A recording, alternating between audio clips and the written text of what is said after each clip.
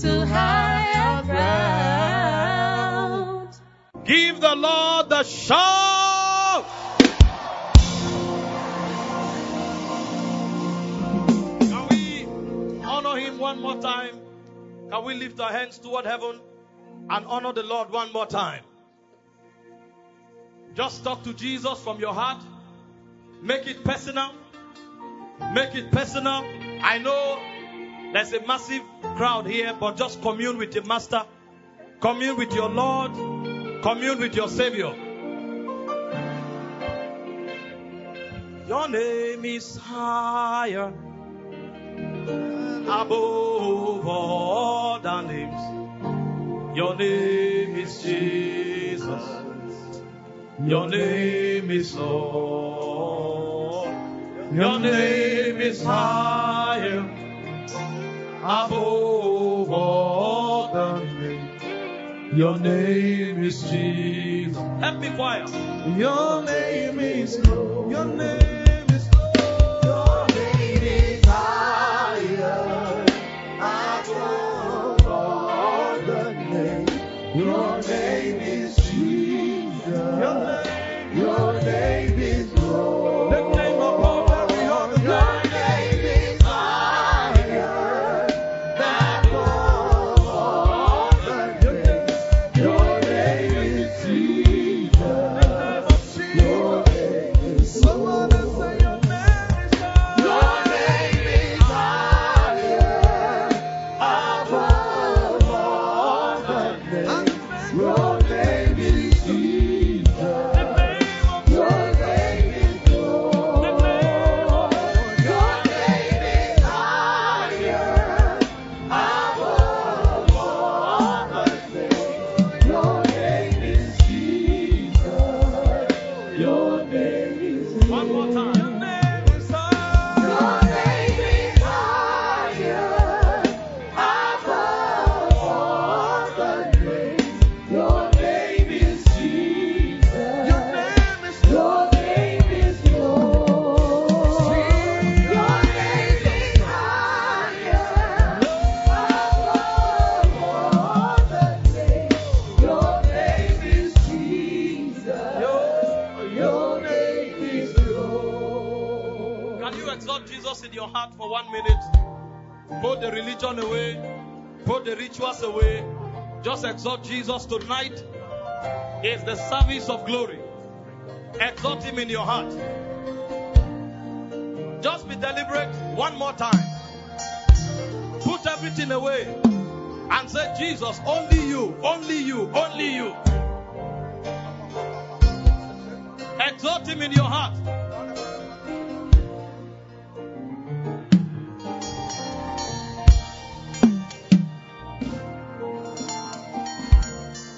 Exalt Jesus in your heart tonight. Who is like you, Lord, in all the earth? Much less love and beauty in this world. Nothing in this world can satisfy.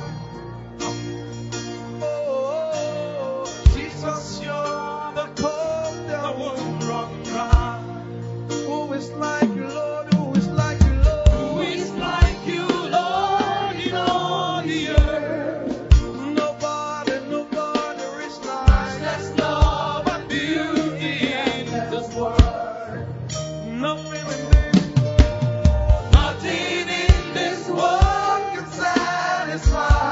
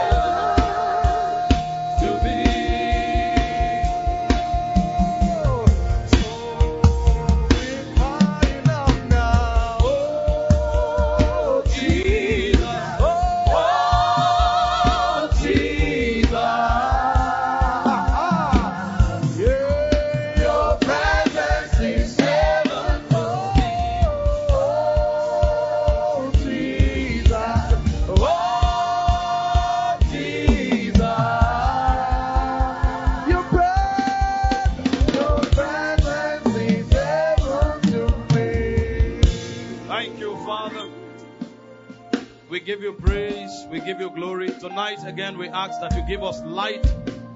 We ask that you bring us to that place of revelation and cause us to model everything you have instituted by your wisdom and to become everything you have ordained for us to be. That we may live the life of glory, manifesting your essence and advancing your kingdom. Take all the praise tonight, Father, in Jesus' precious name. Amen. Can somebody give the Lord a shout of praise one more time? You may be seated. God bless you. Hebrews chapter 11, verse 24 to verse 26. I will just try to journey in the lines that God's servant is already told tonight to bring us introduction, because this is a glorious conference. Many persons will ascend to heights of glory that they've never got into before. But it's important for us to have an accurate understanding in order to make the most of what this conference holds for everyone. He said, by faith, Moses, when he was come of years, refused to be called the son of Pharaoh's daughter. Go to the next verse. Choosing rather to suffer affliction with the people of God than to enjoy the pleasures of sin for a season. And the next verse, he said, esteeming the reproach of Christ greater riches than the treasures of Egypt, for he had respect unto the recompense of the reward. This scripture reveals two things that blessed my soul. The first thing it revealed was the fact that there was something Moses knew about God that made Moses to exhort reproach, standing with God, a greater blessing and a greater riches than everything the best of the world could offer. Moses had seen something. Moses had touched something. In fact, the Bible speaking, it said, he saw him that was invincible. In our generation today, we are rather esteeming the world much more than not the reproach of God, but even the blessings and the promises of God. And so it goes to mean that many have gone backward and much more backward than where Moses was standing. Whereas it is expected of our generation to be higher in operation than they ever were. Because everything they saw was a hope that was in the future. But you see, we that have been brought into the reality, we are still lost in the world. And we think pleasure, we think the good life is what the world has to offer. And the challenge is because we've not had an encounter with Jesus. And so today, we import things from the world. And it is the way of the world that gives us joy. But here was Moses when Christ had not come. Here was Moses when the Holy Ghost had not been given. Here was Moses when the realms and the dispensation of grace had not opened. Having an intimacy with God enough that the Bible would record that he esteemed the reproach of Christ a greater blessing, greater riches than everything Egypt had to offer. And you need to bear this in mind, that he was not a slave in Egypt. He was a prince in Egypt. So he had access to the best Egypt had to offer. But he preferred the reproach of Christ. What Moses knew, some of us have not yet known. The second thing about that scripture is the fact that although these guys were in the old dispensation, they were aware that a dispensation was coming. They were aware that Christ was coming. So all their lives, they looked forward to the coming of Christ. So what they were looking at in the future is what we are now looking at in the past. But you see, even they who were gazing into the future seem to have a better visage than some of us who are already in the reality. What did they know and what kind of encounters did they have? This conference is put together to help us come into the actual and accurate revelation of the person of Jesus. Because if the old saints had a glimpse of this person and this personality, then we must experience him in fullness. Otherwise, we would have failed to understand why we were brought on the scene at such a time as this. Moses esteemed the reproach of Christ and called it better riches than the pleasures of Egypt. Moses knew that there was a reality and a person called Christ that was coming, and he chose to be part of that possibility so that he may inherit of what he was bringing. We are here now in Christ, walking in his dispensation and his fullness. We have no excuse but to domesticate and to personalize this reality. Colossians chapter 2 verse 2 to verse 3. I'm going somewhere. Please follow me. If we have the New Living Translation, I would love us to read it from there. Colossians 2 verse 2 and verse 3. Paul was speaking to the church in Colossus and said, I want them to be encouraged and knit together by strong ties of love. I wish I had time to speak about love tonight.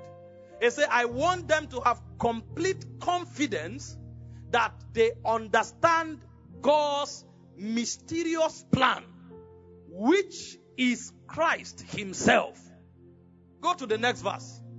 In him lie hidden all the treasures of wisdom and knowledge. Paul was speaking to a whole church, and this was the burden Paul had. I know you have touched a few things here and there. He said, but I want you to come into an understanding of God's mysterious plan. And this plan, Paul called it person. Person, Paul said, lies the full riches of wisdom and knowledge. And so there is a heritage that is available to those who come into the knowledge of Christ. And Christ is God's plan, strategy. Christ is God's project. Christ is God's reality. And so every generation must come into the full revelation of the person of Christ in order to be aligned to God's plan. And when they get aligned to God's plan, Paul said they will come into the full riches of wisdom and knowledge. And again, I wish I had time to speak about wisdom, to show us the wealth of wisdom. You know, wisdom was speaking. You think wisdom is having understanding of facts and applying them. But when wisdom was speaking, he was revealing himself as a personality. He said, I was with him before he created the foundations of the deep. I was with him. He said, it was by me that he created all things. He said, I was before everything began. So wisdom is telling you that what you know as the beginning is actually not the beginning. It's a place in me. So when Genesis chapter 1 said, in the beginning, he was talking, because there are many beginnings in the spirit. There is a beginning where creation began. That's not where beginning is, because there were things that existed before that time. So that beginning is a beginning for a realm. He's talking that beginning for you who will walk in time. But there are realms beyond time. Even time is in wisdom. To give you an idea of wisdom. And then you leave the beginning of Moses. You come to the beginning of John. And he said, in the beginning was the word. Beginning is no longer activity. Beginning is now a person. So there was a beginning that was activity of creation. There's another beginning that is a person. In the beginning was the Word. The Word was with God, and the Word was God. All of that technology that your brain can't handle is called the riches of wisdom. So he's saying that when you come into Christ, then you begin to tap from the riches of wisdom. Therefore, every believer who wants to live the God life must understand and experience Christ so that he can receive all the possibilities of Christ. This now brings us to the complete package of the gospel, because the gospel is the message of Christ and what you become when you encounter Christ.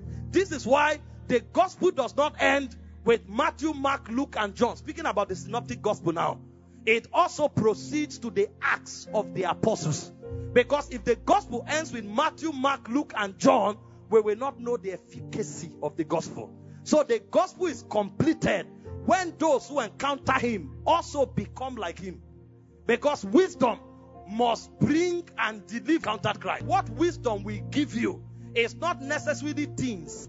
It's wisdom we give you. Wisdom we give you is to make you become like him. So that as he is, so you too will become. And until you become as he is, you have not met him. Until you become as he is, you have not received what he has to offer. You know, there is so much preaching, but the gospel has not been preached. When you hear people pray, you will know the gospel has not been preached. When you hear people carry out the activities they carry out, no matter how spiritual, you will know the gospel has not been preached. And when you dare to say certain things, like you were saying now, the response of people will show you that the gospel has not been preached. For example, when somebody is going out to win souls, you know what he'll tell you? I'm going to win souls. But when he's going out to pray for the sick, he say, I'm hoping that God will touch them. When it has to do with soul winning, he's the one winning them. But when it has to do with healing, Jesus is the one healing them. Because he's not sure they will be healed. Are you seeing the difference? When you find a believer wants to do anything supernatural, he wants to invite God to come down from heaven to manifest his power. But what God is saying is that I'm not coming, I have sent you. When you go, I have come. So when we enter a place, the power of God have entered there. When we enter a place, the presence of God have entered there. But if the gospel is not preached and you say that, it's called heresy. Like you were saying a while ago, when somebody sins, you will send that person to go on penance and pray to God, hoping that God will forgive him. But when God was talking, he said, whomever sins you forgive. He said, they are forgiven. Now, if you venture say that believers can forgive sin, it's called heresy. And so what we resolve to do in order to help people come to a level to encounter God for themselves so that they will know it by experience is to teach them prayer, is to teach them fasting, so that when they too come there, God will show them. There will be no debate. Because it's a difficult thing to preach the gospel now. Because most of the things the gospel advances are heretic to our understanding. And so in a conference like this, where we are bold enough to say the revelation of Jesus, then two things are of necessity. Number one, who is Jesus? And then number two, what does the knowledge of Jesus imply? Does the knowledge of Jesus mean you pick something from the scripture and quote it? Or the knowledge of Jesus mean you become like Jesus? We need to understand this so that this conference can impact us and can be beneficial to us. So these are two things I'll be doing very quickly tonight to attempt to show us who Christ is. And then number two, to let us know what we must become if we have known who Christ is. This is why I reveal to you that the saints of old, this is what they were looking up to. Because when they saw their limitations, they told themselves, oh, how we wish we met him in person. We would not have suffered this limitation. When they suffered frustration, when they suffered drawbacks, when they suffered all forms of their humanity, They are want and hoping only if we have met Christ. So the Bible said every one of them were looking forward, because they knew that knowing Jesus was not just about coming out with theology. They knew that knowing Jesus made you to become like Jesus, so that you become the Jesus that the world sees. When they encounter you, they encounter him. And like Paul, you can say, follow me as I follow Christ. If you have met me, even if I don't preach, you will know Jesus. And like John, you will say, as he is, so are we in this world. Not when we get to heaven. When you touch us, you've touched Jesus. That's what the saints of old were looking forward to, that we will become like him. And Jesus knew this. And he said, of all men that live, there's none greater than John. He said, but the least of you in this kingdom is greater than John. Because John was the end of the prophetic era. He was the one who ushered in the Christ. But every one of us living today, we are not ushering Christ into the world anymore. We are manifesting Christ. We are embodying Christ. We are personifying Christ. So as he is, so are we. So if you carry one of us into the era of John, and John looks at us and looks at Jesus, if the Holy Ghost doesn't help him, he can point you and say, you are the Christ. That's what it means. Because you are supposed to embody him so much that you are identical with him. So that this generation, a church is no longer an organization made up of members. A church becomes the ecclesia indeed, where everybody is an embodiment of a dimension of Christ. So when we come for service, we don't see it based on how we came. We see it based on our dimension. When you touch one, you touch healing. When you touch one, you touch knowledge. When you touch one, you touch power. And you are wondering, what? That's how the children of Israel were moving. The tribes, they sat according to their inheritances. So when you are looking for understanding, you go to the Issachars. Because they were trying to mirror what should be now. But they didn't have the fullness of Christ, so they couldn't do it. We that have it now, we don't even know what we have. When you go to their tribes, they sat based on their tribes and based on their inheritances. And when you go to each tribe, they had something to present. But today, church, everything begins and ends with the pulpit. And so everybody is fighting to stand on the pulpit to preach. Whereas the real pulpit is in the market. The real pulpit is in the bank. The real pulpit is in the academia. But people are not going there as Christ. They are not going there embodying him.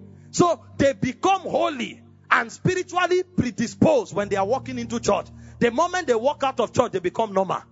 And so there is a need for the revelation of Christ. And like you said, sir, until we know him, we can't know who we are. Because if as he is, so are we in this world, then we must know as he is before we know how we ought to be in this world. And so quickly, I want to say 3 things about Jesus, and then I'll come down to us. Because this message is actually more about us. It's actually more about us. Because we are supposed to be the visible reflection of the invincible God. We are supposed to be the manifest expression of the invincible God. So it is actually more about us. But let's proceed very quickly. The first thing the Bible reveals to us, or the first thing I'm going to be sharing here tonight on the person of Christ, is the fact that Christ is the visible expression of the invincible God. That Christ is the host of the totality of God. Until Christ manifested, no one had seen God in his fullness. You know, the Bible spoke when God was talking to Moses. He said, no man shall see me and live. And again, you see it in scripture. No man have seen him at any time. The Son of God, whom is from the bosom of the Father, he has declared him. So no one had seen God in fullness until Christ came. So Christ is the embodiment, visible embodiment of the invincible God. And so when you touch Christ, you touch God. You know, there's an argument today, like you were saying, when we call him the Son of God, many people think it's about reproduction. The idea of the Son of God is not about reproduction. The idea of the Son of God is deeper. And this is why most of the religions of the world tend to say that is deception. And they are saying, does God have a wife? How does he have a child? And you see that even scientifically speaking, that argument is defeated. Because not every animal needs a wife to give birth. An amoeba does not need a wife to give birth. There is a system called mitosis where the animal separates into two. And two of them are identical. Both of them have the same DNA. You don't need a wife to produce an offspring. So when we are talking about the Son of God, we are not talking about biology. We are not talking about reproduction. We are talking about a high spiritual reality. And that reality is the fact that God decided to flesh out. God decided to become material. God decided to become visible. That's what we are talking about. In John chapter 1 verse 1, it said, in the beginning was the Word. The Word was with God, and the Word was God. It didn't say the Word was like God. It said the Word was God. And in verse 14, it said this Word that was God was made flesh, or became flesh, and we beheld his glory, the glory as of the only begotten of the Father, full of grace and truth. So when we call him Son of God, we are talking Word made flesh. Word made flesh. God become flesh. And he didn't just manifest and left a portion of God in heaven. The Bible said in Colossians 2:9 that he pleased the Father that the fullness, not part of God, the fullness of the Godhead should dwell in him bodily. So when Christ shows up, you are seeing the Father, you are seeing the Son, you are seeing the Holy Ghost at the same time. Philip said, show us the Father that we might see him. And he said, you have been with me all this while and you know not the Father. He said, whoever have seen me have seen the Father. Can I tell you something? The time Jesus walked on earth, that was the first time the angels saw the fullness of God. They had been in heaven for aeons, but they've never seen him. You know why? Because nothing could trap God. Because even eternity was in him.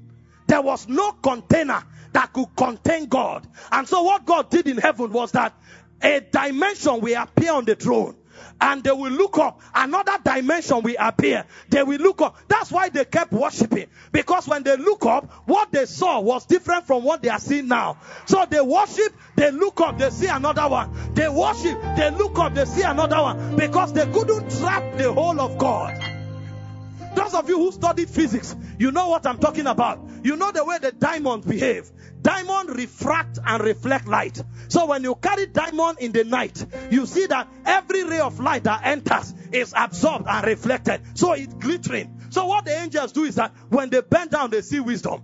They worship wisdom. They bow down, they see power. They worship power. They bow down, they see knowledge. They worship knowledge. And so they keep doing it forever and ever and ever. So if you ask them, who is God? They can't tell you.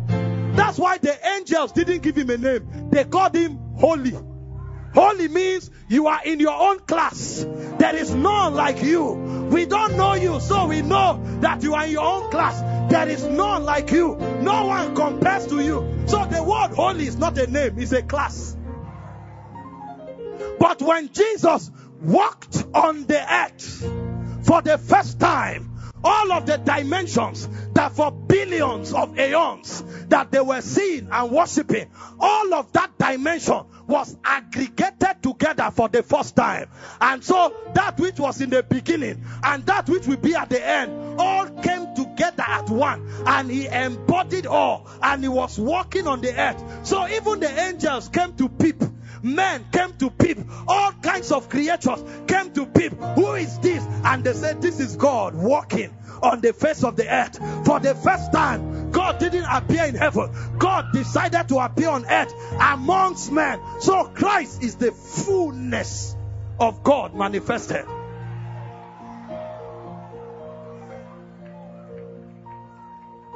You know what Jesus did all his life? He was containing God all his life. Because if he released it, If he released it, the earth will dematerialize. The earth, nothing can contain him. So he was containing God. And the whole idea behind the resurrection is so that they can distribute God. So the God that was trapped in one, in the resurrection, became a buffet that anybody who comes to Christ will take. Anybody who comes to Christ will take. Anybody who comes to Christ will take. And so in Christ, it said that the fullness he gave, of his fullness have we all received. Grace heaped upon grace. And see the wonder. See, this is where scientists learned the idea of Bluetooth from. That he can give you the fullness and he will reduce. I can give you the whole song. The whole song can enter your phone, but the whole song is still in my phone. And I can distribute the same song to everybody with Bluetooth, and it will not reduce. It will not reduce. So the same song that Moses Bliss has is the same song I have. It's the same song Pastor Shola has. So when all of us manifest now, we all become custodians of God, carriers of God, manifestors of God. This is Christianity. And so Christianity is not a religion. They thought we are one of the many religions of the world. No, we are not one of them. Every other religion is trying to access God. But in Christianity, we are divinity manifested in flesh. In Christianity, we are carriers of God. We are unveilers of God. Somebody give the Lord a shout.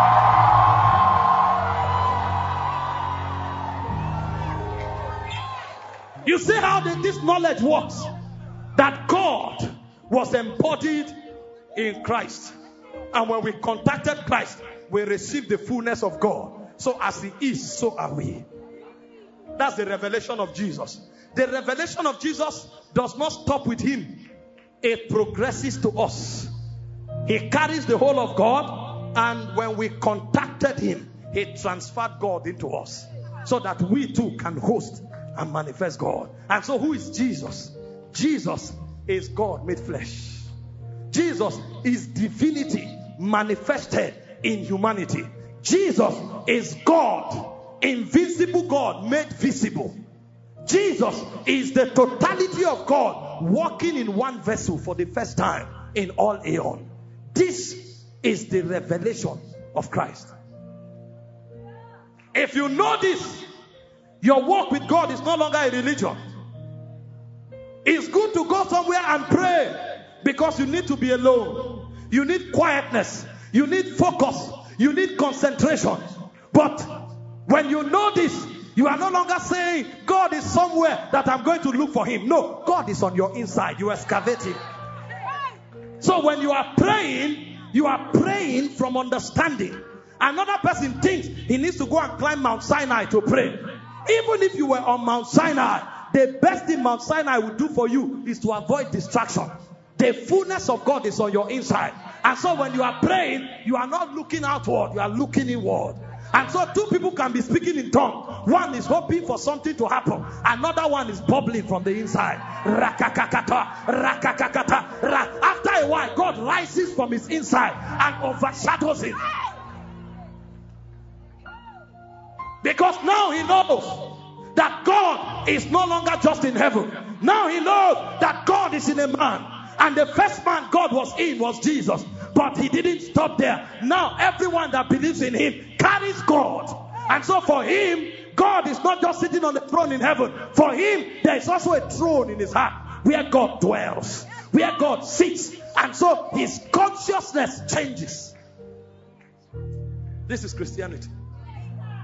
This is the life of the Spirit. This is what we were all called into. We were not called to become part of a religion. We were invited into a fellowship. And so John speaking in 1 John chapter 1 from verse 1, he said that which was from the beginning, which we have heard, which we have seen, which we have looked upon, and our hands have handled of the word of life. He said that's what we've come to commit to you. That's what we've come to give to you. We've come to give you a kind of fellowship that brings you into oneness with God. Glory to Jesus. Do you see why we love Jesus so much? Because Jesus was the one who made it possible for me to carry God. Before now, everybody was going to Shiloh. Everybody was going to Bethel to touch God. But when I contacted Jesus, I became Shiloh. I became Bethel. I became the embassy of God. Because now God dwells on my inside. Does this mean we shouldn't go seek God? No, that's not the idea. There's a place of fellowship. There's a place of the corporate anointing. There's a place of the priesthood. All of that we are commanded to do. But we know that over and above that is to awaken what is on our inside. Are you seeing this? Are you following this? Jesus is God made flesh. Secondly, who is Jesus? Jesus is the author of everything God offers. He is the source of all realities. He is the source of all realities. The Bible said all things were made by him. John chapter 1 verse 2. Without him was not anything made that was made. And he went further. In him was life. So the power to animate reality is in Christ. So in that scripture, he reveals to us that Jesus is the creator of all things. And it's not just the creator, he is the animator of those things. Because things can be created and not animated. There are many things created now that are not functional. There are many things created now that are dormant and inactive. So Jesus does not just create. A dead man is a creation, but it's not animated. Life is not on his inside. So he's revealing to us that Jesus is the one who brings realities out of nothing. The technology, the ability of God to bring things out of nothing is Christ. And when he brings things out of nothing, he still has the inherent power to animate them. That's the revelation of the Christ. And so this also goes to help you understand who you are. What it means is that whatever I touch cannot die. Whatever I do cannot fail. Because the one who creates and animates now dwells on my inside. But you see, many Christians don't know who Jesus is. That's why they are defeated in life. They don't know that He's the life. They don't know that He's the creator. They don't know that His duty in the Godhead is to create and to animate. And so anywhere Jesus comes, things work. Things happen. And even if those things were not there, He has the power to put it there. Somebody may be here now. There is no promotion in your tomorrow. Wait until you encounter Jesus. That promotion may not be there. He will put it there. Because He created, He is still creating. Somebody may be here. They say you have no womb anymore. They have removed it. They are joking. Womb is not just a biological thing. Womb is something that was created and animated. And the one who creates and animates womb, guess what? It's not just in heaven, it's inside you. And so what you need to do is to go back into that factory by faith and check in Christ and reactivate it. That's why Moses Bliss said, miracle, no they tire Jesus. His job is to create and to animate.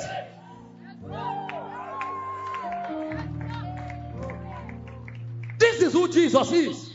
So when we say we have Christ, it's not religion. When we say we have Christ, we mean we have the creative power.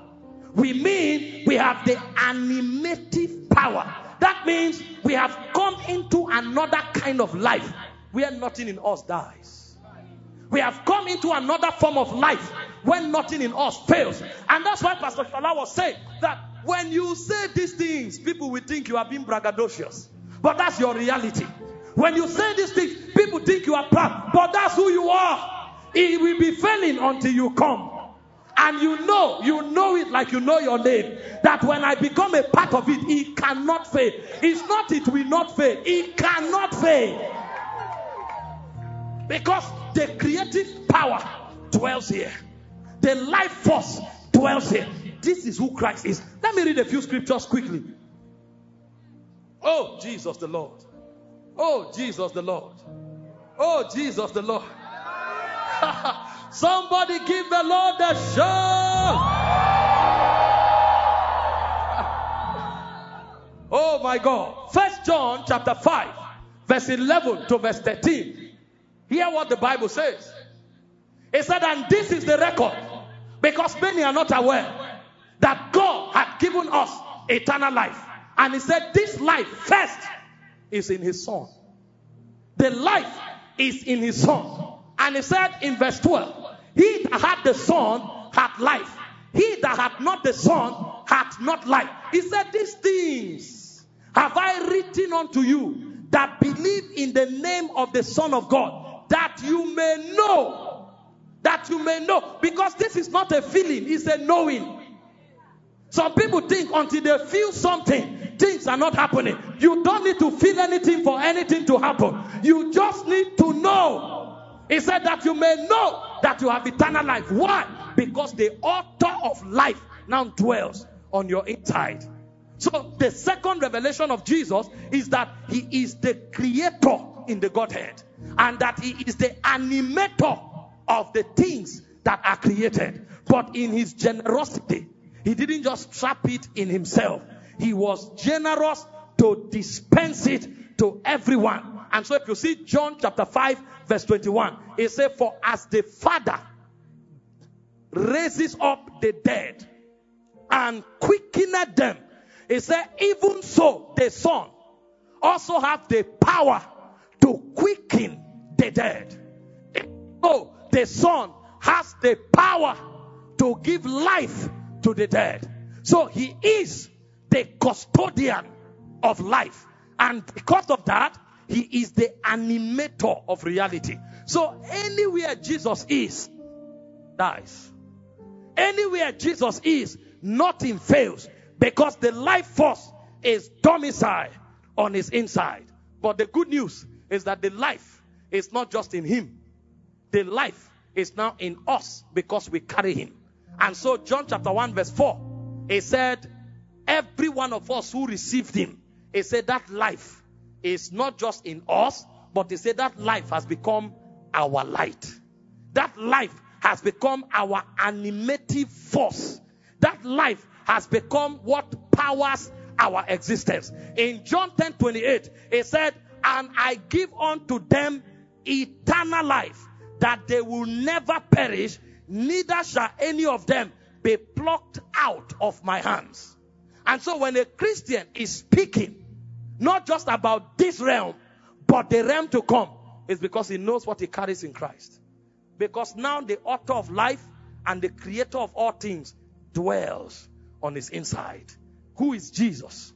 Jesus is the creator and the animator of realities. And then finally tonight, who is Jesus? Jesus is the sustainer and the enabler of men. When you find men doing supernatural things, it's because Jesus has become one with them. When you find men doing supernatural things, it's because Jesus has entered into them. When you find men doing supernatural things, it's because they are connected to someone. And that someone they are connected to is the Master himself. I give you a few scriptures before I enter into my major emphasis. Because my major emphasis tonight is also to show you how to manifest Christ. That's why I told you it doesn't begin with the four synoptic gospels and ends there. It must include the Acts of the Apostles. It must include them. You know, if it's our generation that wrote the Bible, we would have called it the Acts of the Holy Ghost. Just to appear pious and respectful to God. We will call it the Acts of the Holy Ghost. But those who wrote it knew what they were saying. If you have taught him, you are like him. It's the apostles acting. I know that's heavy for you. If I say it's the Acts of the Holy Ghost, you know it's the Holy Ghost working in them, you'll say, yeah, that's true, that's true. When you leave this conference, you will become a wonder.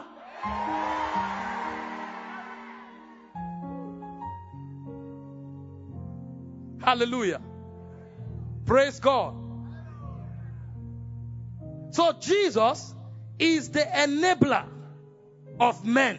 He's the one who empowers us. He's the one who strengthens us to do all that we ever do.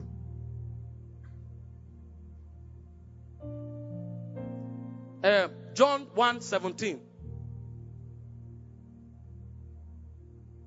I show you a few scriptures. He said, for the law was given by Moses. He said, but grace and truth came by Jesus. Grace, the ability of God to do, the ability of God to manifest. He said it came by Jesus. So anyone who receives Jesus has the ability of God on his inside to do what God does. In fact, in John chapter 14 verse 12, I saw a scripture that took me many years to be able to believe, because of the obvious lack and the obvious defeats of my life. Jesus was speaking and he said, verily, verily, I say unto you, he that believeth on me, he said, the works that I do shall ye do also. If he stopped there, it would have been unbelievable. But he didn't stop there. He said, and greater works shall ye do, because I go to the Father. What do you mean? Were you not the one that was caught at one point walking on water? Were you not the one on several occasions who came to the dead and said, comfort, and they rose back to life? Were you not the same one at some point that went to the lame and said, walk? Were you not the one at some point that looked at the blind and said, open? Were you not the one at many occasions that spoke to the deaf and the head and the ear open? How can you say, I will do those things and do greater? Because he knew that the ability he had that made him do it, the same has entered you. He didn't say it is going to enter. He said it has already entered you. But the problem with Christians is that they don't know who Jesus is, so they don't know who they should be. So most of us, we pride ourselves in the cars that we drive. What a mundane life. Most of us pride ourselves in our human associations and affiliations. What a mundane life. Most of us pride ourselves in our positions in secular institutions. What a wasted life. All of those things are good. They are platforms for advancing kingdom. But over and above that, who we are cannot be traced externally. Who we are will always be traced based on our internal reality. And the first thing about our internal being is that as he carried God, so are we carrying God. The second thing about our internal being is that as the creative and animative force of life dwelt in him, so does he dwell in us. The third thing about us is that the same power and enabling force that was working in him is the same that is working on our inside. This is who we are. This is what Christianity ought to be. But because we've not had a revelation of Jesus, we can never have a revelation of ourselves. And so many persons see themselves in the lens and the lenses of their job. So if they call them servant on their job, they see themselves and act as servants. If they call them managers, they see themselves and act as managers. If they call them CEOs, they see themselves and act as CEOs. And if they lose their job and they call them fired, they see themselves as fired. So their lives are like this. One day they were servants, they became CEO, they became fired. And so the person that was up yesterday suddenly goes down. But the one who sees himself after the order of the Christ, there is no fluctuation about his life. His path is as a shining light that shines brighter and brighter unto the perfect day. His journey is upward, forward, upward, forward only. So there is no such thing as rising and falling with him. He rises and rises. He rises and he keeps rising. And he keeps rising until he gets to heaven on the perfect day. This is why the revelation of Jesus is too important. He is our enabler. And so there is nothing on earth I think can defeat me. If I get into battle I'm not hoping to win. I'm waiting for the day of victory. I know I must win because I'm more than a conqueror. I never see any battle as able to defeat me because there is an enabler on my inside. You know, when Jesus wanted to explain what it means as an enabler, he defined himself in sevenfold. They are called the 7 I ams of Christ. He said, I am the bread of life. I am. He began to show us what he is on our inside. Because you may not know what an enabler is. You may not know the dimensions of enablement on your inside. So in John 6:35 and John 6:48, he said, I am the bread of life. He said, whoever eats of me. So when we are eating the word of God, we are eating Christ to be more enabled. He said, whoever eats of me will not die. Even if he dies, he will live again. You know what that means? That means your enablement is beyond the realm of human life. That dimension of enablement is a dimension of enablement that repairs, that corrects, that animates, and that resurrects things. So when we are talking about your enablement, we are not just talking about an enablement that keeps you prospering. We are talking about a kind of enablement that even if there was failure in what you are doing, you have the power within you to jack it back to life. So this ministry will not fail. If you are hoping that this ministry will fail, you are joking. Because what should have become a failure will become a platform for greater manifestation. The business you are doing will not fail. If they are waiting for your business to fail, they are joking. When they think the business has gone down, you are about to open it to different tributaries.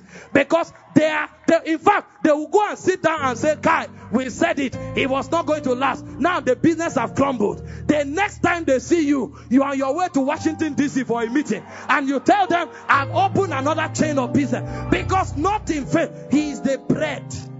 He is the bread. Do you know the battles of the enemy? The battle of the enemy is to choke you. Is to kill your morale. Is to weaken your spirit and to break your spirit. Many people are not defeated because of the size of their battles. They are defeated because of the arrows that come to their heart.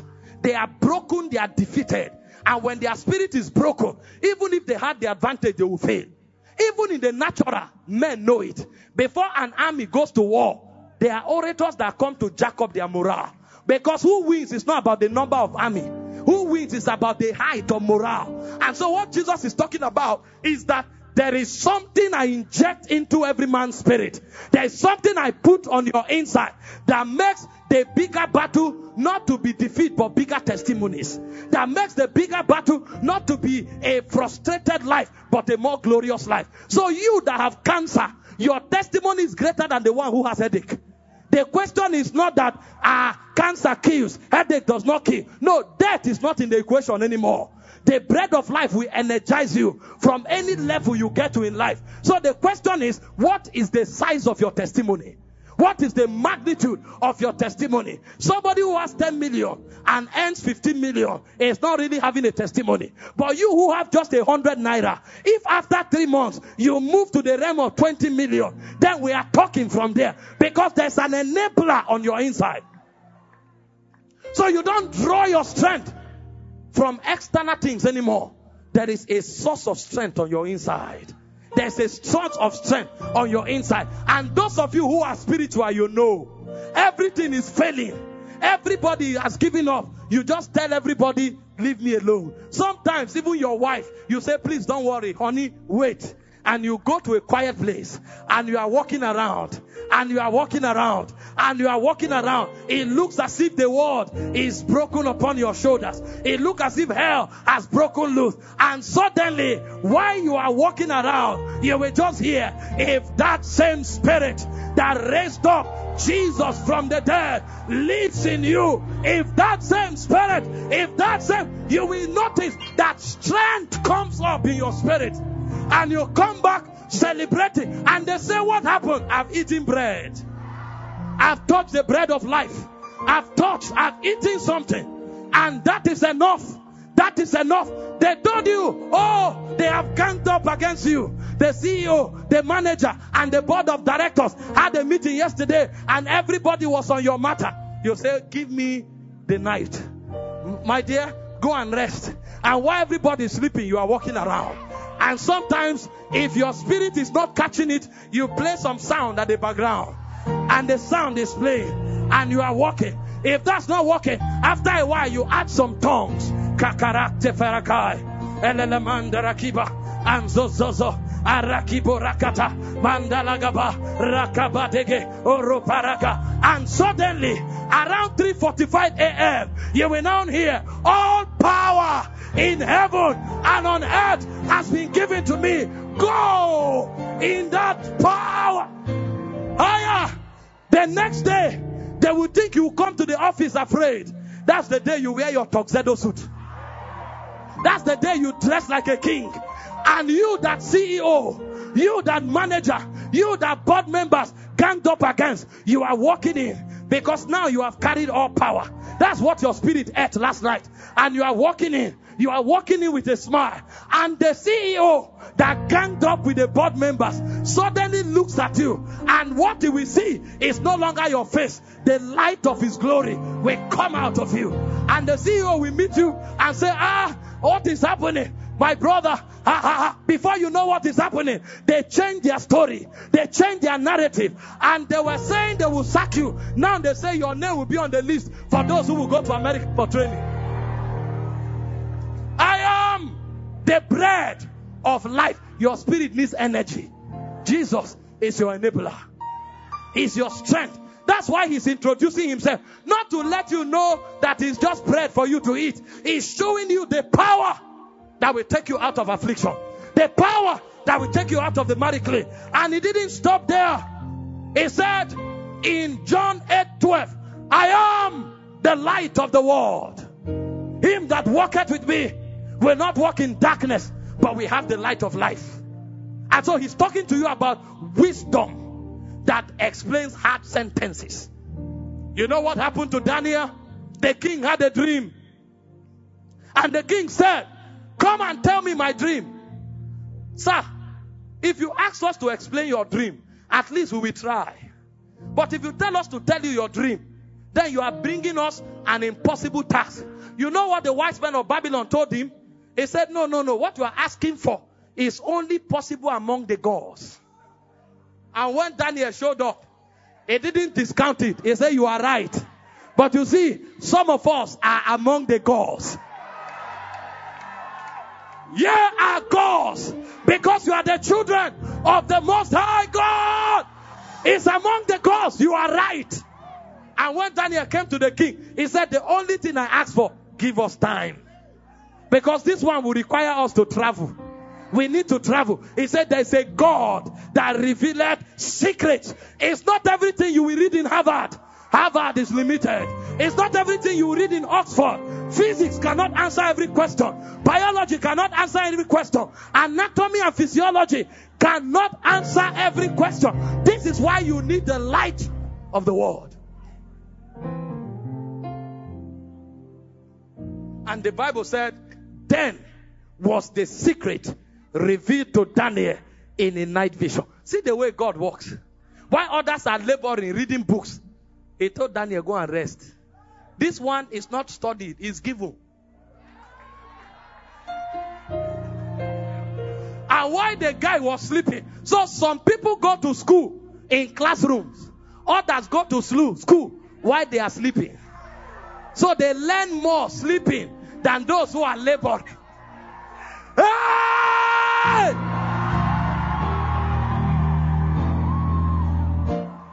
You see how it works? So while they are reading, we are reading with them. While they are studying, we are studying with them. But when they go to sleep, while they are in the state of slumber, our own class continues. Because we have come among spirit of judgment made perfect. We have come to the innumerable company of angels. We have come to the realm of the Holy Spirit. And so everything brings light to us. Because I am the light of the world. We can't walk in darkness. And you know the excellency of light is not just that it gives you understanding. It gives you dominion. This is why we rule on earth. The reason Joseph became prime minister in Egypt was because of light. The king looked at him and said, in as much as God have shown you these things, He said, there's no one in your class. According to your word, shall the nations be ruled. The moment Daniel knew it, the Bible said the king thought to make him president of the realms. So when he said, you are the light of the world, he's giving you dominion on your job. He's giving you dominion in your family. He's giving you dominion in your life. You have to be conscious that it's not only all you read that you know. Much more than you read is what you know, because Christ is your light. Christ is your understanding. Thank God for your readings. Thank God for your certificate. But most of the questions of life, your certificate can't answer them. I'm not discouraging you from reading. I'm an academician. But I'm telling you that there are realms beyond the stars. There are dimensions beyond books. There are realms that are communicated to men. When Daniel walked into the court, everybody was panicking. The Bible said the king was shaking because a handwriting came from the wall and wrote something that was not in human language. But the guy had known something. When he showed up, he began to talk to the king like a god. You know, everybody bows to the king. Everybody looks for the favor of the king. But this one now has enough authority to bring judgment. He said, the Lord made you king in the stead of your father. He gave you dominion over the ends of the earth. He said, you decided to worship the God of stone, the God of iron. He said, therefore is this hand come. Mene, mene. Take care. Oh, Fasi. How did you read it? Because they could not even read it. If you can't read it, how will you explain it? But the man knew where that hand came from. He has gone to the regions of light. The queen herself said that in him is the spirit of the Holy Ghost. He said light and understanding dwells with him, and he has the power to explain hard sentences. And so when he showed up, he was not talking as one that read from a school of philosophy. He was talking as one that came from the chambers of light. Mene, mene. Take care, overseen.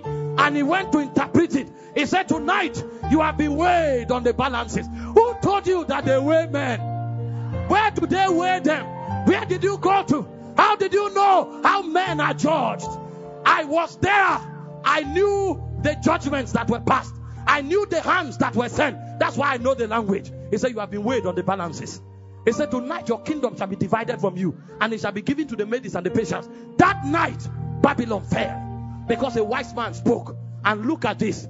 Daniel only had a type and shadow. We who are in Christ, the fullness of God is on our inside. The fullness of God is on our inside. You will not fail any exam from today. You will not fail any question of life from today. Because Jesus is your enabler. And as your enabler, He's your light. He's your light. He's your light. That's why Paul was speaking. He said, when Christ, who is our life, shall appear. When He is your light. I decree over you, every question of life that is making a mockery of your destiny, you answer them tonight.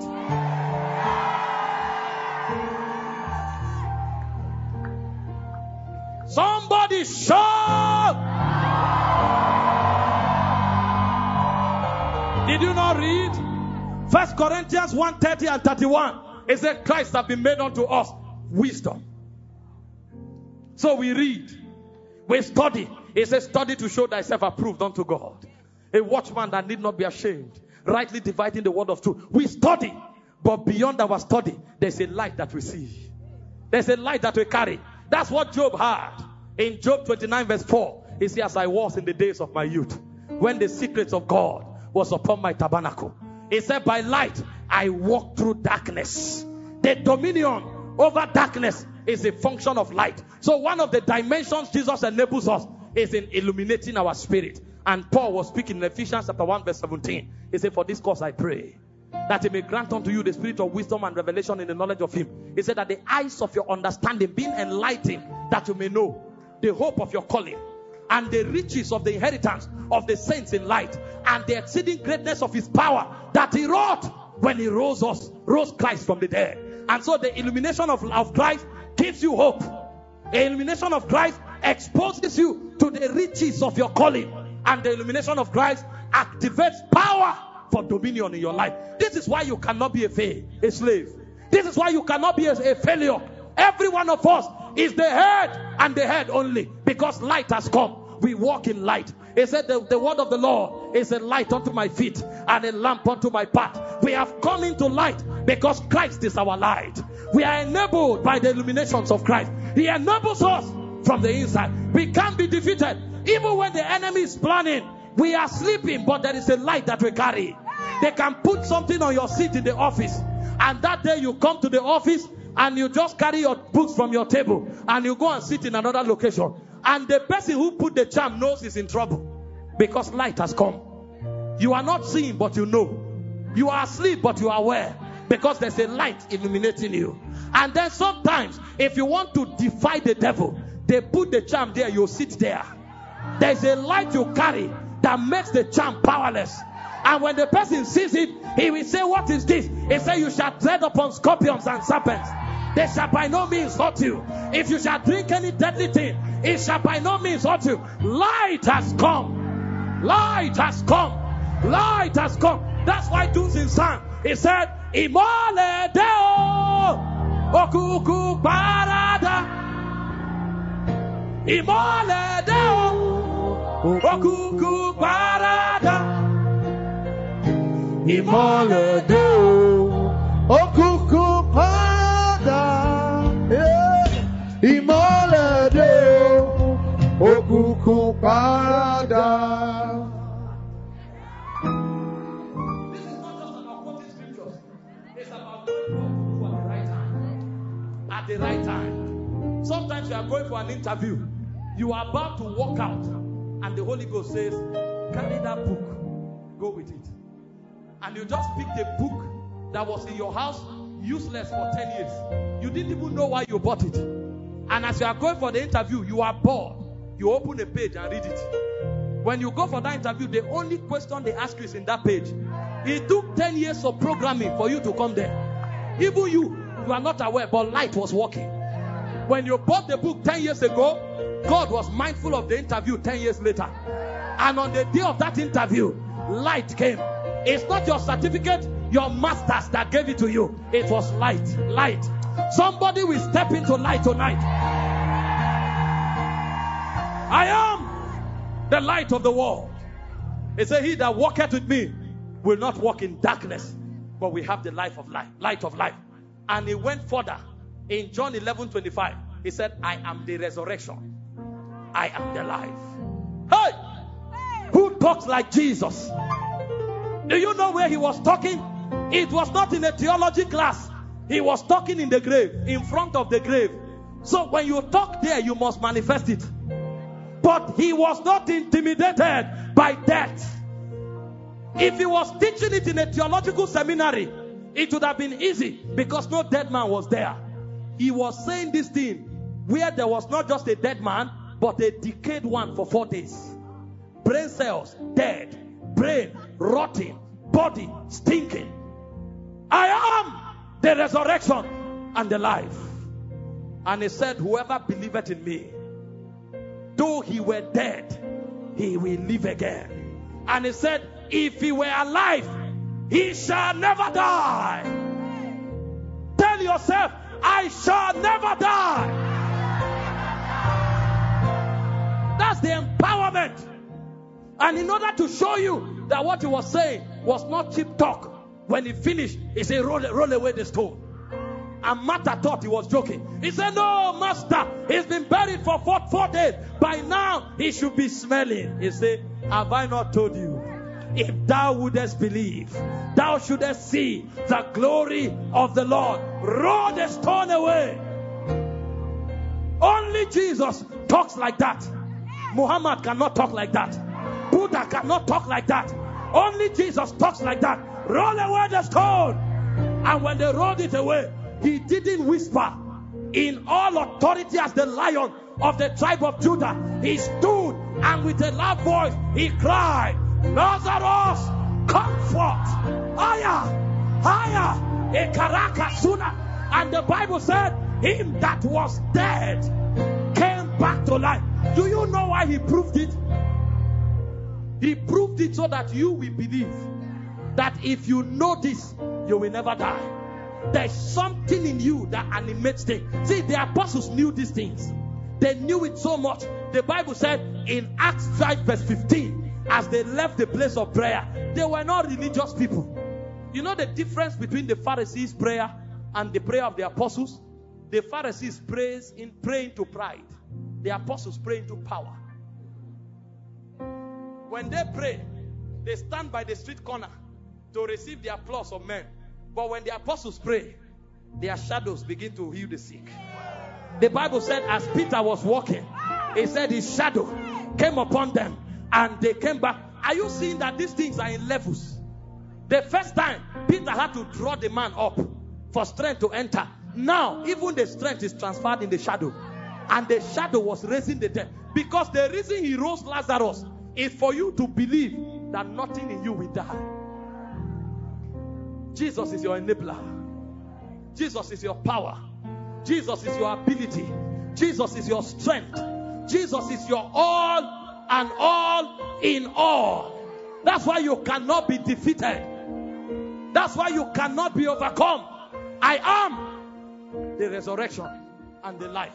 And it continued like that. He said, I am the door. This is why you have access into the Holy of Holies. Because I am the door. So it's no longer a prerogative of the high priest. Everybody has access to the fullness of the presence. And he didn't stop there. He said, I am the vine.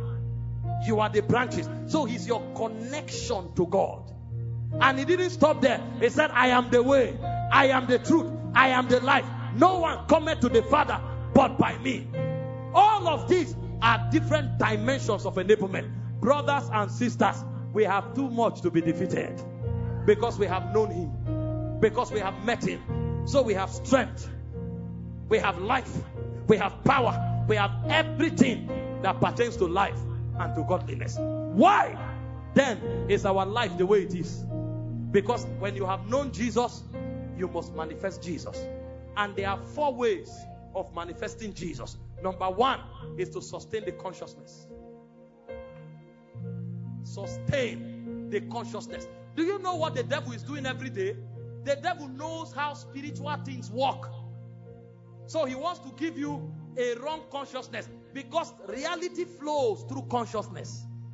So every news you hear is about fear, about death, about sickness, about immorality, about worldliness, to choke your consciousness.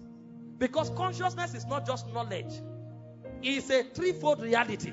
Consciousness is awareness, and it migrates to harmony, and it migrates to oneness.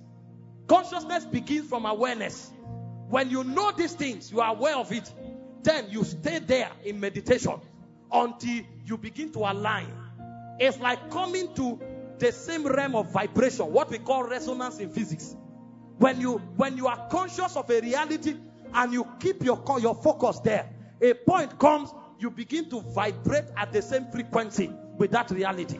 So you can no longer be separated from that reality. And a point comes, you become one with that reality. So in Colossians chapter 3, from verse 1 to 3, Paul said, if we say we are dead with Christ and we are risen with him, he said 3 things. Number 1, he said, let our affections be on the things that are above where Christ is.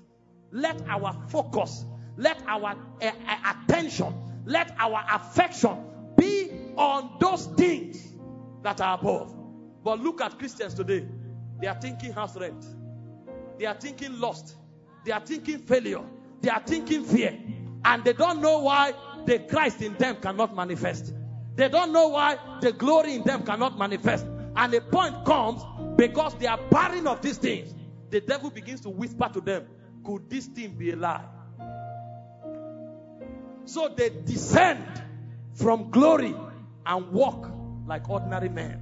And the Bible said, I've seen an abomination upon the face of the earth. It said, princes are trekking, while beggars are riding on horses. So those of us who should be carriers of healing, we are the ones in the hospital begging doctors to help us. Those of us who should answer the questions of humanity, we are the ones crying and looking for hope from government. Those of us who should be the light of the world, we are the ones groveling in darkness, hoping that somebody will bring light. It's called an abomination under heaven. But the reason men deteriorate to the abominable level is because their consciousness were wrong. If you are risen with Christ, let your affection be on the things above. And you know what? The difficult thing is that even religion have gone further to weaken our consciousness. Because what religion does is to push the works of Christ aside and exalt the works of man. And so today, you have people talking big things about themselves, not about Jesus. And the question is it a man you should look at or Christ? Paul said, when I preach my gospel, in Galatians 3 from verse 1, he said, what I did was to make Christ evident, manifested, and manifestly crucified. So when Paul teaches, you are seeing the image of Jesus Christ. And the more you see it, the more consciousness heightens. And the more consciousness heightens, the more you become one. Because you move from awareness into harmony, into oneness. And when oneness is achieved, when people see you, they can't differentiate you from Christ. Then you can speak like John, as he is. So are we in this world. And so if there's no sickness in him, there's no sickness in you. If there's no defeat in him, there's no defeat in you. If there's no failure in him, there's no failure in you. If there's no death in him, there's no death in you. And so whatever the devil throws at you, your consciousness will overcome it. When there's no money in your account, you say, I am loaded. Because I bring money to bear. I bring money to reality. I am not rich because there's money in my account. I am rich because I am the value that creates money. Consciousness. There's a growth on your body. You tell the devil, what is the meaning of this? Are you not aware that I'm balm in Gilead? Are you not aware that I am healing in motion? Because if we lay hands on the sick, they recover. If the hand is connected to me, how can sickness be in me? Because the life flows out of me through my hands. In the name of Jesus, die. And the matter ends there. And even if he remains there for 3 days, you are not afraid. You know he has no choice but to die.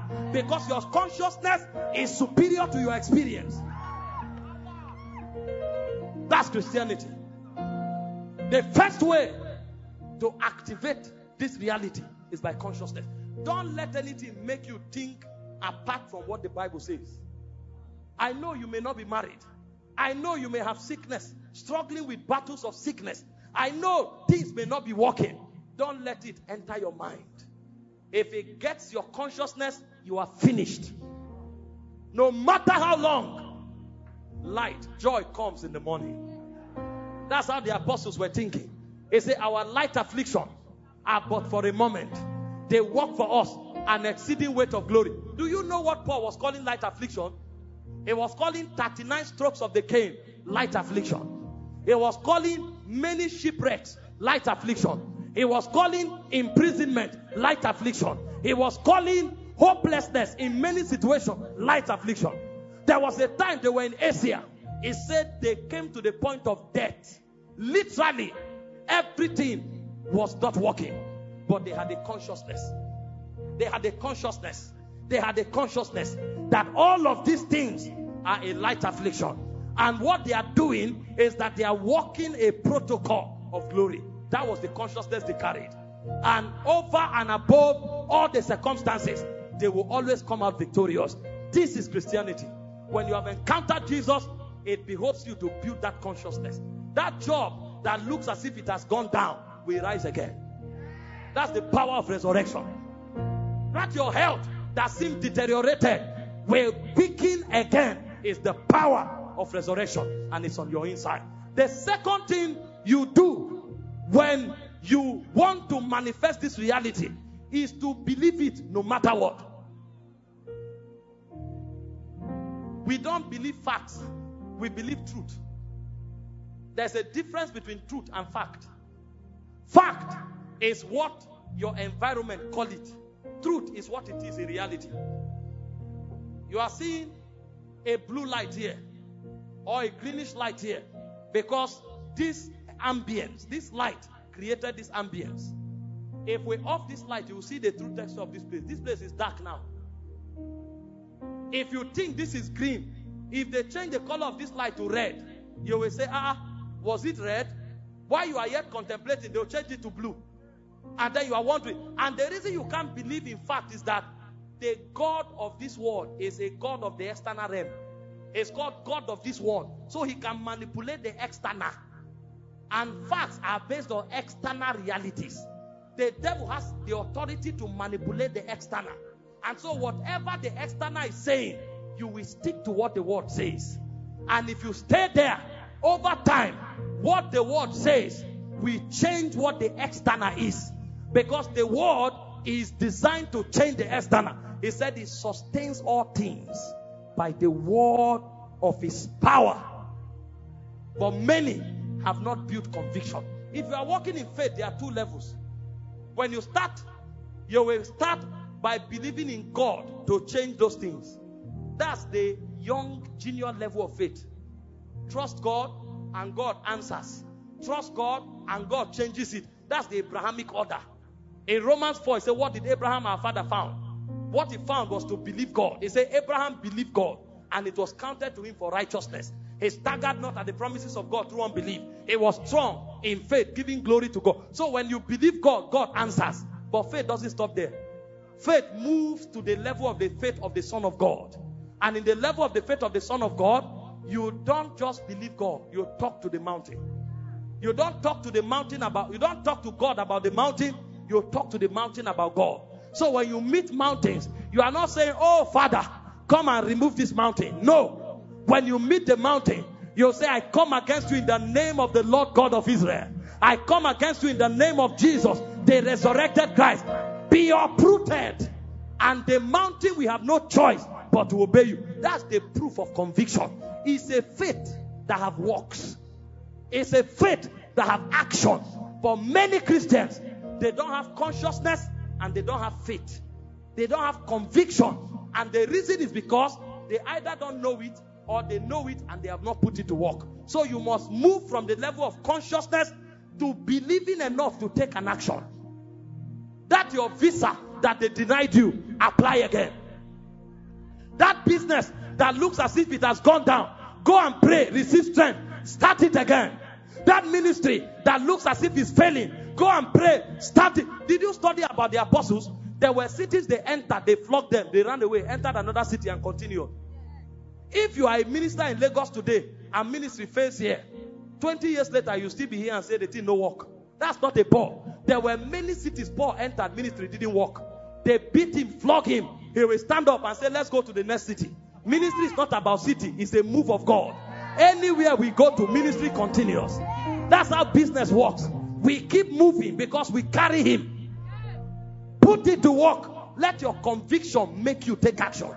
And then when you reach there, you move to the third level. Talk it. Talk it everywhere. Talk it to everybody. Talk it to every being. If you keep quiet, your destiny will shut down. I'm telling you why most of you are not manifesting these things. And you know how faith works? There's a level you get to. If you don't experience it, you will start disbelieving it. And if you want to experience it, you must talk it. Romans 10, 9 verse 10. If thou believest in thy heart that Jesus is the Son of God, he died and rose from the dead, and confess with your mouth, he said you shall be saved. He said with the heart, man believeth unto righteousness. With the mouth. So what catapults you into the experience you are looking for is not with the heart, it's with the mouth. And many people are talking only the wrong things. Talking only things that takes them down. And they are wondering, why is God in me and it's not working? It's because you say it's not working. Because you are the only one who thinks it's not working. The angels know it's working. Jesus knows it's working. The Holy Ghost knows it's working. The Father knows it's working. Even the devil knows it's working. But the devil knows that until you say it's not working, it's not working. So he comes to you and whispers, say it's not working. And he said, put me in remembrance of my word. He said, according to thy word, thou shalt be justified, and according to thy words, thou shalt be condemned. He said, God is able to do exceeding abundantly above all you ask or think, according to the power that is at work. How does that power work? By talking. That's why he said, I have put in your mouth the power of life and death. He said, you will eat the one you choose. If you talk life, you have life. If you talk victory, you have victory. If you talk promotion, you have promotion. If you talk height, you have height. But most of us, we believe God, but we are talking evil. We are talking failure. He said, let no one in Zion say, I am sick. It doesn't mean some are not sick, but don't say it. Say you are healed. Because it's in saying you are healed that you are healed. It's the principle of God. In the beginning, there was darkness. God never said there's darkness. God said light be. Faith is not denial of fact, but is refusal of fact to dominate you. I know there is darkness, but I will talk light. I know there is sickness, but I will talk life. I know there is failure, but I will talk victory. And as I'm talking it, a point comes. It becomes my reality. It becomes my reality. And number 4, when God does anything, testify. Many don't testify. And that's why they are not made whole. In Luke 17, verse 17 to 19, it said, 10 lepers were cleansed. 9 forgot. 1 came back. And Jesus asked, where are the 9? He said, they forgot to testify. He said, you that have testified, you are made whole. So when you find people who are established on every side, they are testifiers. God healed them, but because they testified of healing, business too starts working. Because healing does not begin and end with body. Some people are not sick in their body, they are sick in their circumstances. So God will heal everything around their lives because they understand the mystery of testimony. In our world today, you beg people to testify, they still won't. And they say, me, I'm not the type that testify. If you are not the type that testify, you are also not the type that will be made whole. The Christian life is a glorious life. But you will live that glorious life if you have the revelation of Jesus Christ. Tomorrow morning, I will talk to you about the new creation, so that you will know who we really are. Because most of us don't know who we are. The world has helped us to introduce ourselves to ourselves, but that's not who we are. They think we are the same. We are not the same. Jesus said, these signs shall follow them that believe. He said, in my name they shall cast out devils. That means we are people that command spirits. We don't only talk to men. We talk to spirits and they obey us. He said, if you lay hands on the sick, they shall recover.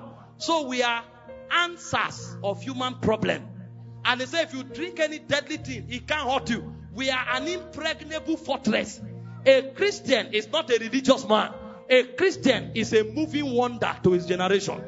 And when you know Jesus, then you become a true Christian. And so tomorrow, I will show you who a new creation is. Rise up to your feet.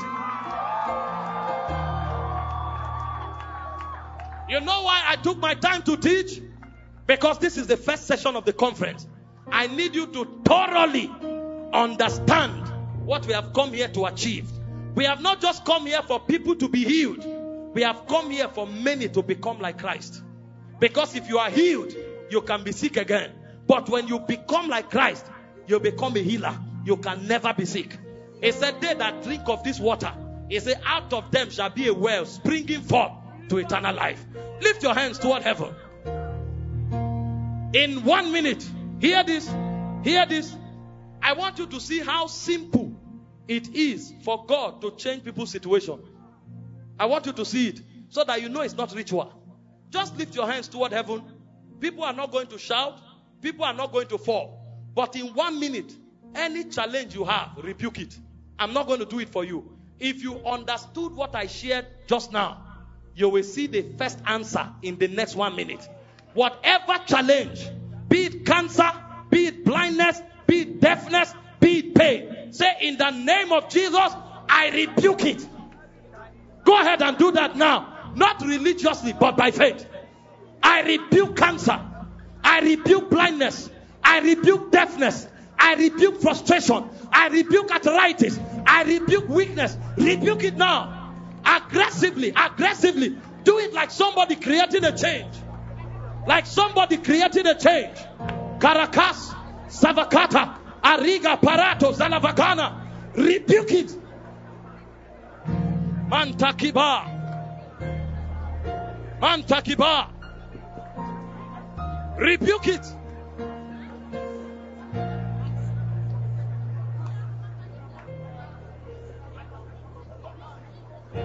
In Jesus'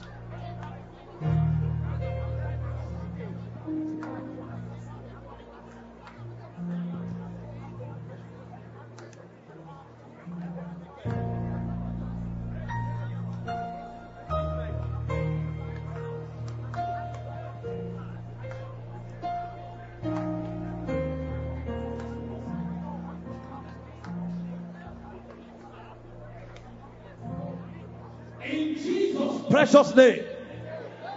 If I pray for the sick now, you'll say he's anointed. That's where we lost it. It's not just about an anointing. It's about who you are. How many of you have rebooked your challenge? See the number of people? That means everybody standing here has a challenge. Now drop your hand. How many of you have noticed a change? A healing has taken place. You can feel it. Ear has opened. Eyes is seeing clearer. A pain has left. Wait. Don't encourage Jesus. Don't encourage me. I'm just trying to show you the efficacy of what you've heard, so that you will take this thing to the market. You will take it to your office. If I pray here, or I start calling cases by word of knowledge, you see everybody praying. An anointed man is here. He's beyond an anointed man. He's not the apostle, prophet, evangelist, pastor, and teacher that should work miracles. He said, these signs shall follow them that believe. And in Mark 16:20, he said they went out, the Lord walking with them. It is those who believe that went out. How many of you have noticed a healing now? A change now? Lift your hands. No, not everybody. Wait. I need us to be sure. Okay, I know you trust God that something has happened. We all trust God. If you have noticed a tangible healing now, maybe a growth left you, ears are seen, hearing, eyes are seen, the pain is gone. Lift your hands. A tangible healing. That's right. Look behind you and see what's happening. Now, hear this. Those of you, can you wave better? Wave at me. Those of you waving your hand, run to the front here now. Run to the front. Run to the front. An apostle did not pray. I just shared the gospel. Run to the front here. These are people that have received tangible healings. Not because I prayed. Look at the number of people coming out. Why then are Christians sick? Because they've not heard the gospel. Why then are Christians defeated? Because they've not heard the gospel. Look at the number of people healed. Nobody prayed for them. Nobody touched them. No word of knowledge. No atmosphere. No anointing. See the number of people running out. They prayed for themselves. Elohim Adonai.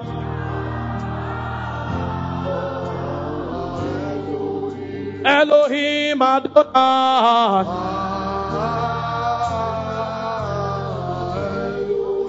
Elohim Adonai.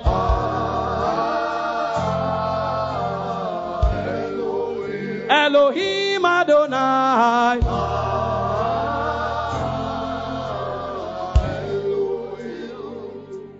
Sir, you see why we need more of conferences like this? See the number of people that were healed without anybody praying for them, without any word of knowledge, without any laying on of hands, without any special atmosphere. Why then are Christians sick? It means they've not heard the gospel. Why are Christians defeated? It means they've not heard the gospel. So these people, after tonight's service, they can now pray for people and have changes. Look at the number of people that were touched. How many of you want to receive Jesus tonight? You want to receive Jesus tonight? Now you see that this thing is not religion. It's not ritual. If you want to accept Jesus tonight as your Lord, as your Savior, lift your right hand to heaven. I want to see their hands. Can you wave them?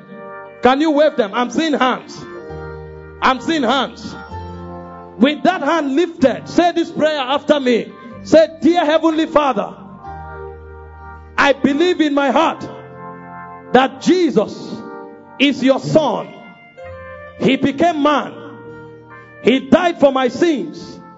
He was buried. On the third day, he rose again from the dead for my justification. I confess tonight with my mouth that Jesus is my Lord and that Jesus is my Savior. I receive eternal life into my spirit. I am born again. Thank you, Father, in Jesus' precious name. If you have prayed that prayer, I don't want you to just go. At the end of the service, come to the front here. Let the counselors receive your name, counsel with you, pray with you, so that you walk in the experience of what you have received. May the Lord keep you from falling. And may the Lord cause his reality to manifest through your life. In Jesus' precious name. Amen. Give the Lord a shout.